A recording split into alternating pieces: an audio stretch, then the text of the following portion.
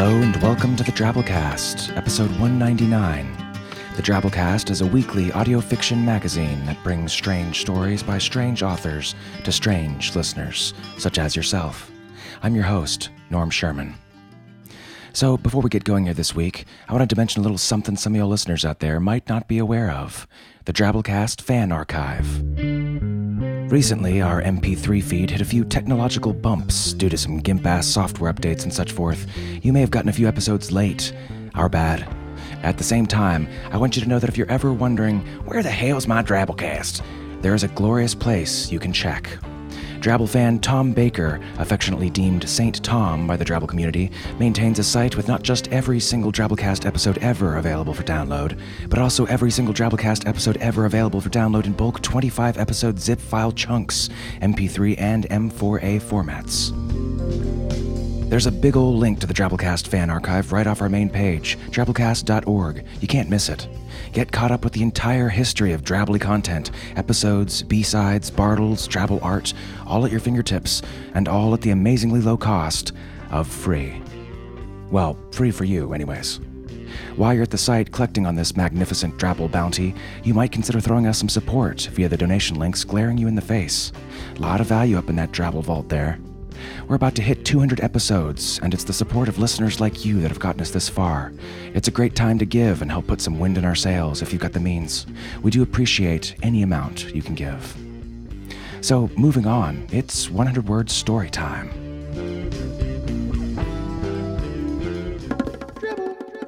This week's Drabble is called Dead or Alive, and it comes to us from Benjamin Parker. Ben has had a love-hate relationship with zombies ever since Dawn of the Dead scared the living daylights out of him when he saw it at the tender age of 12. Though never completely recovering from the shock, he managed to grow up to become a technical trainer and biblical scholar, and so he divides his working time between industrial processes and Hebrew grammar. He lives in New Babylon with his wife, 2 daughters, and a son, but they are hoping to make their escape while there's still a chance.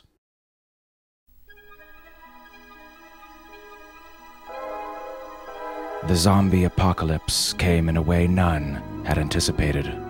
A clerical error at the Social Security office listed 10% of Americans as deceased. When apathetic bureaucrats rejected all petitions, zombies took to the streets in protest. The president, also among the dead, lent his support as commander-in-chief. Most military personnel, zombie or living, remained loyal to him. Seeing no moral barrier to the use of nuclear weapons against the undead, the living launched a full-scale attack. Though no peace treaty was ever signed, relative peace returned when the distinction between living and dead was lost altogether.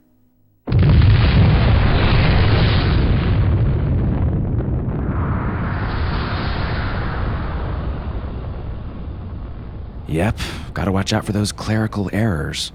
Speaking of which, tax time's coming up. Make sure you list any zombies in your household as dependents.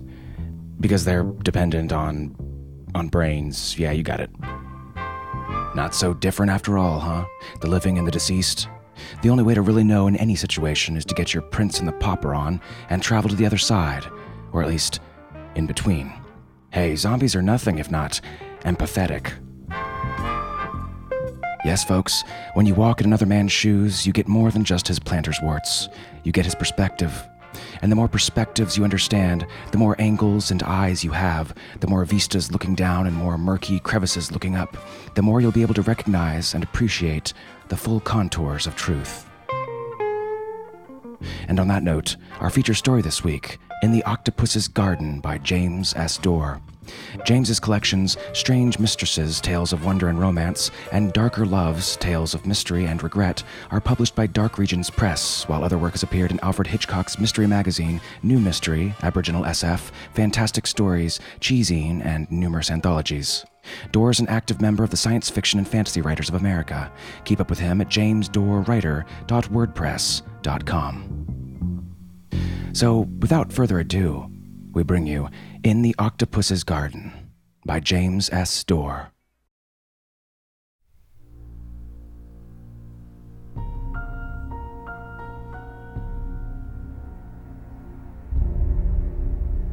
I remembered.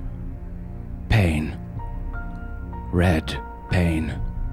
A sound of thunder crashing around my ears, blackness and brightness, words and expressions. I tried to make sense of them.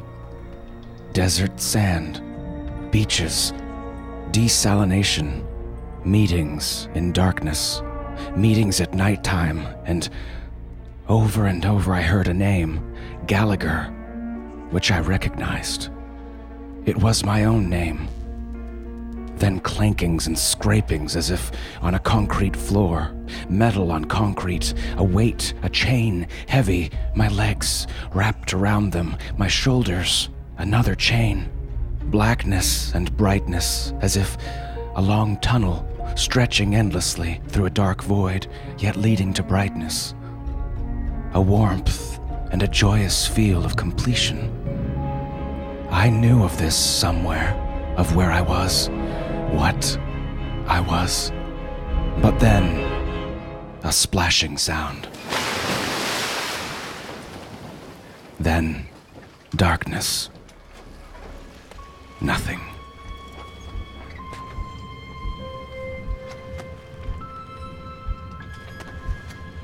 I woke to this new darkness swirling about me, a phrase sticking in my mind.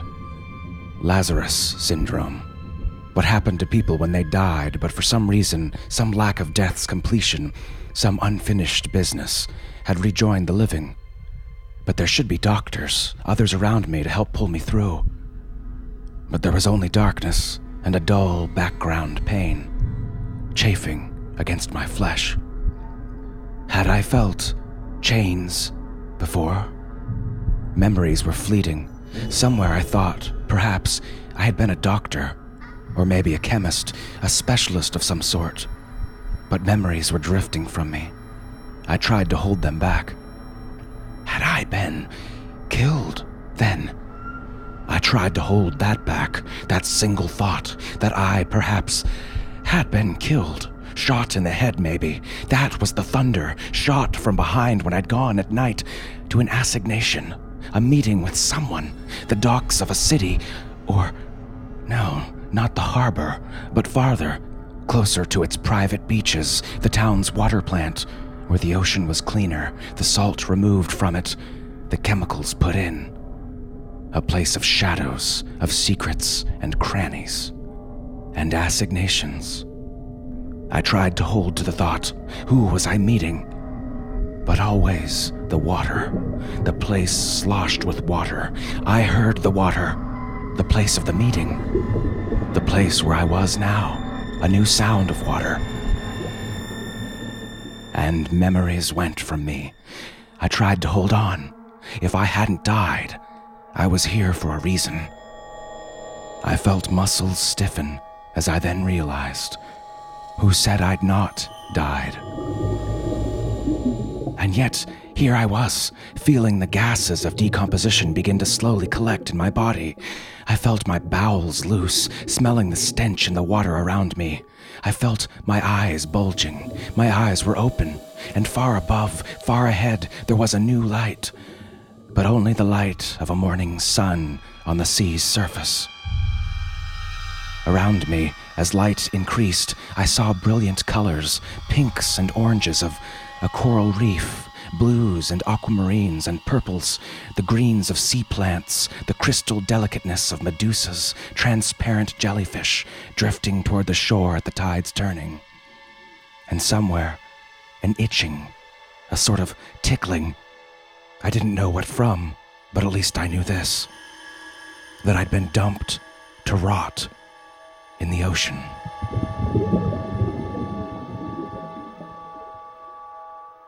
I slept. I woke.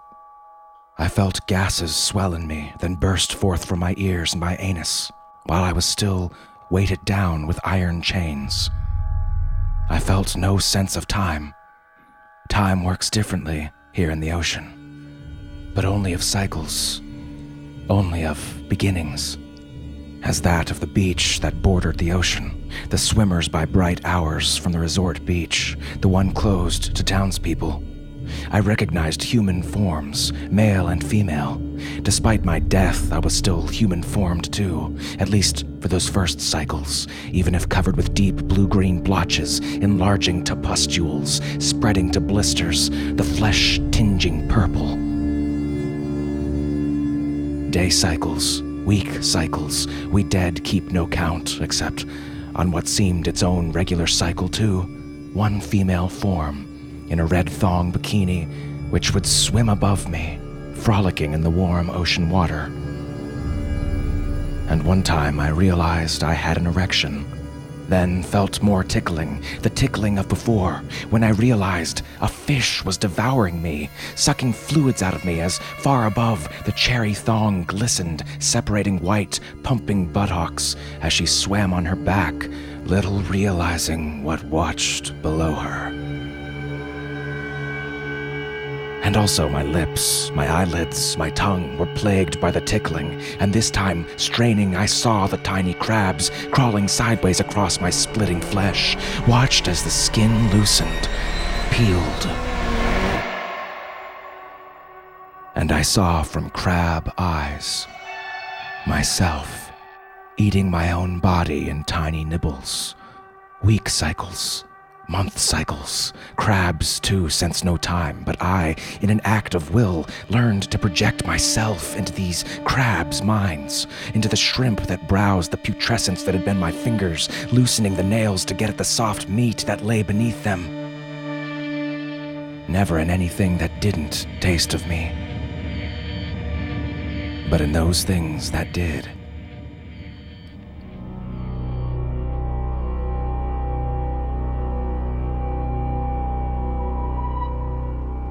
One crab.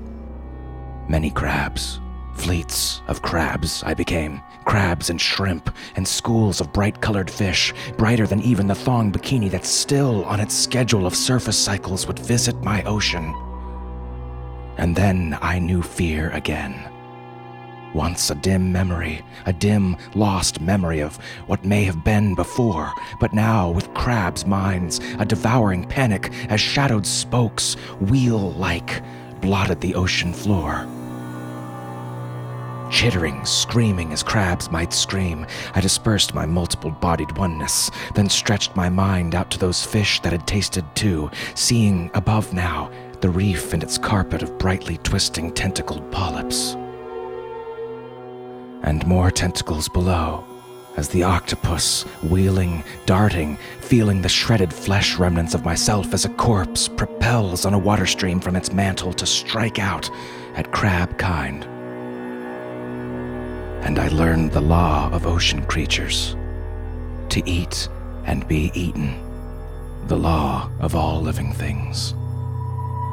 I felt myself devoured in myriad crab bodies and felt myself propel up toward the surface, radiating 14-inch tentacles behind me. Myself as king of this part of the ocean. Small, yes, but in a world of crab and shrimp, sea anemone forests, an emperor of giants indeed. I saw out of an eye far more sharply developed than a human's, the white female form in its cherry red thong swimsuit. And I recognized her.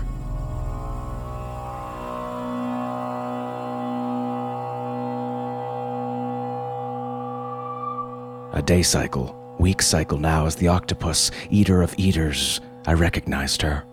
Came to remember her, came to recall her form straddling my own as we wrestled together, human on human, lips pressing lips and chest against chest on sweaty sheets in an apartment bedroom. Looking up, seeing the slowly turning fan on its ceiling, radiating its own octopus limbs. But after that, nothing. Except that I knew now my fascination. The thong suit I'd bought her. Fascinating even as octopus, wondering if I might reach with a tentacle, press it where once hands pressed. Wondering if as crab I might pinch where once fingers had pinched, gently, excitingly. And I knew I couldn't. Unless I concentrated all thought I could gather into a single ball, into my old body, into an act of willing myself to rise out of the chains whose weight still pressed me to the bottom. I felt muscles tearing, and what was left of muscles, bones scrape against bones, slowly, searingly, even as what were left of tendons disintegrated into the water. I felt myself as a cloud of bacteria rising like smoke to the surface, just as I heard a scream, felt its vibrations, as hands, strong man's hands, reached from a boat's side to pull her up from my grasp. Felt a voice.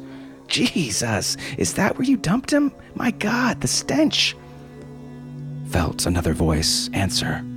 "The tide must have pulled him out, caught the body against the reef somehow. But don't worry, Magda. Even if someone does find him at this point, there's not enough left to identify who he is." And now, I knew her name.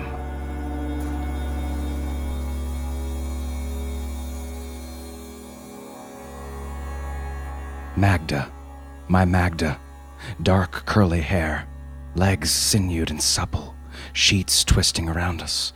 And now, in my human flesh, what was left of it, I felt myself as feasting microbes which, through my will's action, I had formed once more into the shape of a human. I felt flesh memories of larger fish eating my legs, my stomach, an eel twisting into the space of my rib cage. And these I brought to me, using my will to have them swim for me, to follow the boat's shape past the city's desalination plant where I'd been murdered. That memory came back too. The memory of meeting, of Magda's panicked call, begging me to meet her at the plant, in the deepest of shadows and maze-like corridors, her lips on mine there, whispering of threats, of information, of foreign secrets, of payments, and yet, as she pulled from me, I heard the thunder, and metal crashed through my spine. Pain above pain. Spinning, I saw a man's hands grip a pistol, smoke from its muzzle, man's hands lowering it to a table, then calling other men who came with heavy chains. The first man kissing, and I recognized him. I do not remember the circumstances, who was in whose pay, which was which nation, who were the good guys and who were the bad. None of that mattered. None does when one is dead. Communists, neo-communists, fascists, running dog capitalists, right and left wingers, these are just phrases. Like desert sand, beaches shifting in wind and water and tide, not in time, but beginnings. Like death and its cycle. But unimportant, not the incompletion that brought one back from death, even when it was too late for the body to be revitalized, when it was weighted down and thrown into the ocean, to rot, to disintegrate, to wash in pieces the beach of a whole city, baking in sunlight during its day cycles, moonlight at nighttime. His name was Hansen, the one who'd shot me, the one who'd paid Magda to betray me. I'd known him also when she'd introduced him, claiming to me that he was her half-brother. And I knew who'd paid him. And that didn't matter. Nor did it either that he was screwing her now instead of me, in my own bed, in my own apartment, under the ceiling fan, that his strong fingers explored what was once mine. Oh yes, I recalled how she looked at him then, after he'd shot me. While others wrapped chains around my body to keep it from floating, the kiss, the whispers. And even that might have allowed me to die in peace. But one thing did matter. That I had trusted. And on the ocean's floor, my octopus form fought a small shark that dared to invade some anemone garden, and almost defeated it. And I knew then what I had left to do.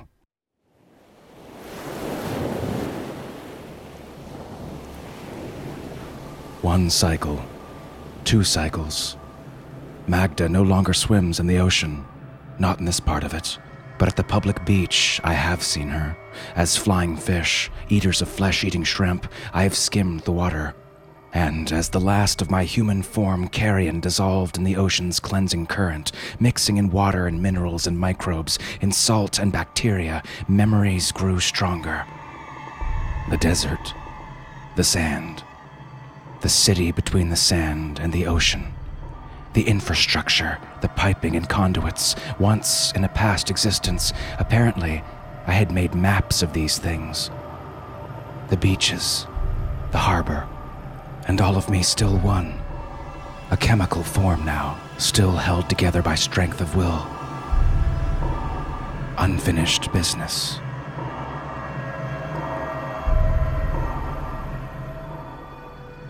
As I had seen between the beach and the harbor, a screened duct, too small for fish to swim into, but not for microbes. And in a long pipe, as dark as the void of death, water flows through chlorine, purifying it, courses through filters and chemical baths that desalinate it. Yet, no process ever takes everything out.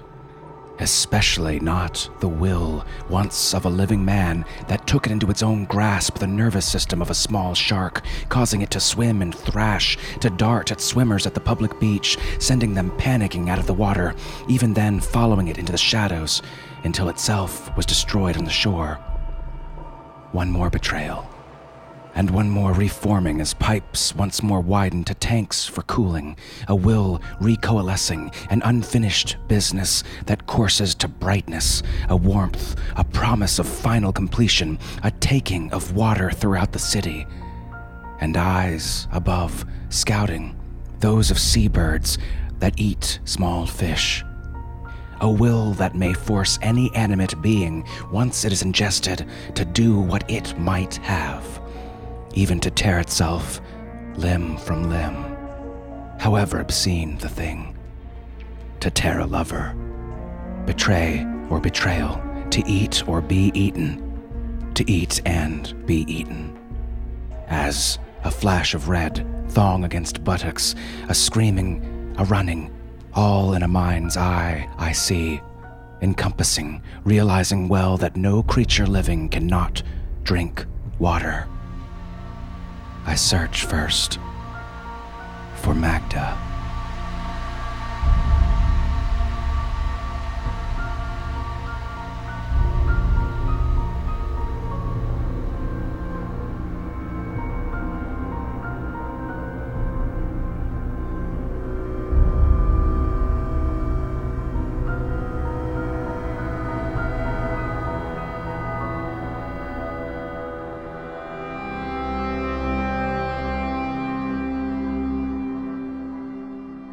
Well, that was our story. Hope you enjoyed. The seaweed is always greener in someone else's lake. You dream about going up there, but that's a big mistake. Just look at the world around you, right here on the ocean floor. Such wonderful things surround you. What more is you looking for? Under the sea. Under the sea. Darling, it's better down where it's wetter. Take it from me. That little Rasta crab was either high on some of that good seaweed, man, or he'd been living behind the safe protected walls of the Mer Kingdom for far too long. Or he was just in an animated Disney movie. The real SeaWorld ain't full of cupcakes, robotic orca whales, and dreams come true, folks. It's eat or be eaten. Eat and be eaten. But think about it for a second. Is it really that much different up here, above the waves? Yeah, of course it is. Are you kidding me? It's totally that much different up here. Come on, what are you, some kind of stoner crab? Walking all sideways like, yo, where the fish concert at, man? Hey, let me get a toke on that. I'm a lobster. Got that chronic. Hey, y'all told me there was pot up in here. This is just a... Oh, hell. Damn homonyms. Case Joe, better watch your speed. I like the Dr. Manhattan meets mind control ant parasite meets biomagnification angle in this story. You are what you eat is the easy quote reference. A better one comes from the big naked blue man from The Watchmen himself, who said, "We're all puppets, Lori. I'm just a puppet who can see the strings." True indeed, Dr. Manhattan, and we're just puppets who can see your dong. So hey, I already asked you folks for donations. Time to thank someone who's really helped out the old Drabblecast in that regard. Our kick-ass donor of the week. Bart Epstein from Arlington, Virginia. In addition to his day job helping run Tutor.com, the world's largest online tutoring and homework help service, check them out at Tutor.com for all your tutelage needs, Bart is an instrument-rated commercial pilot who volunteers for a group called Angel Flight, flying sick kids from rural towns to big cities for life-saving medical treatment. He's also a civilian test pilot for NASA research, which he says is pretty much as cool as it sounds. And he once killed a chicken with his bare hands, both out of hunger and necessity. Wow. And no, ladies, unfortunately he's not available. Because I saw him first. So hands off. Just playing, he's married. On top of all that, though, Bart is chairman of Gifts for the Homeless, a nonprofit that raises money to buy large quantities of warm clothing for the more than 70 homeless shelters in the Washington, D.C. area. He spends much of his free time teaching his 3-year-old twin boys how to hawk loogies, yell the alphabet, and fake convincing apologies. Ah, yes, the keys to life and any lasting relationship. Bart says that he donates to support the Drabblecast because he's overwhelmed with respect, admiration, and gratitude for all the work and creativity that goes into producing this podcast. And he says that hearing about other strange listeners pitching in to support the show inspired him to do his part. Thanks, buddy. We totally appreciate and admire you too.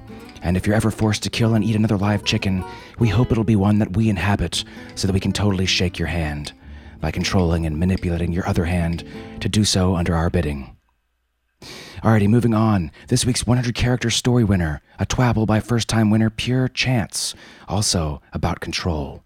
Here goes.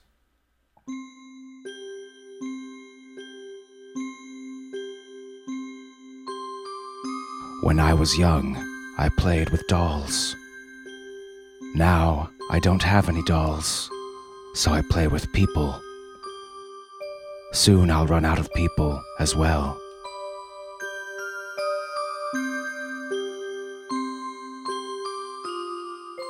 Eek. Freaky. Try writing one yourself. Post it in our discussion forums. You might be next week's winner. If you do that Twitter thing, you can find and follow us at the Drabblecast. We post the weekly winners out early each week. All right, folks, episode 199 in the bag. We'll see you next week for something special.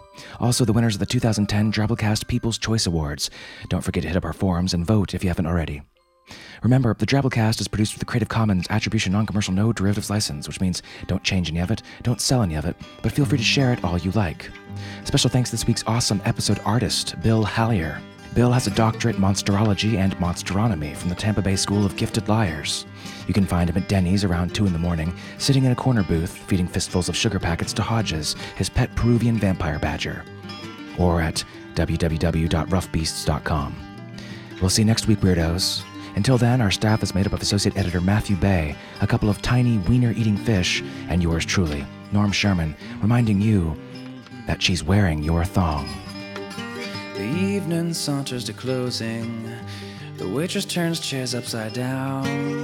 Piano player picks up his tip jar and drink, and the bartender shouts last round. An hour ago this place was loaded, and noise filled the room like the smoke. And laughter and curses spilled like booze from a glass. Words were all slurred when spoke. Yes, words were all blurred when sloke.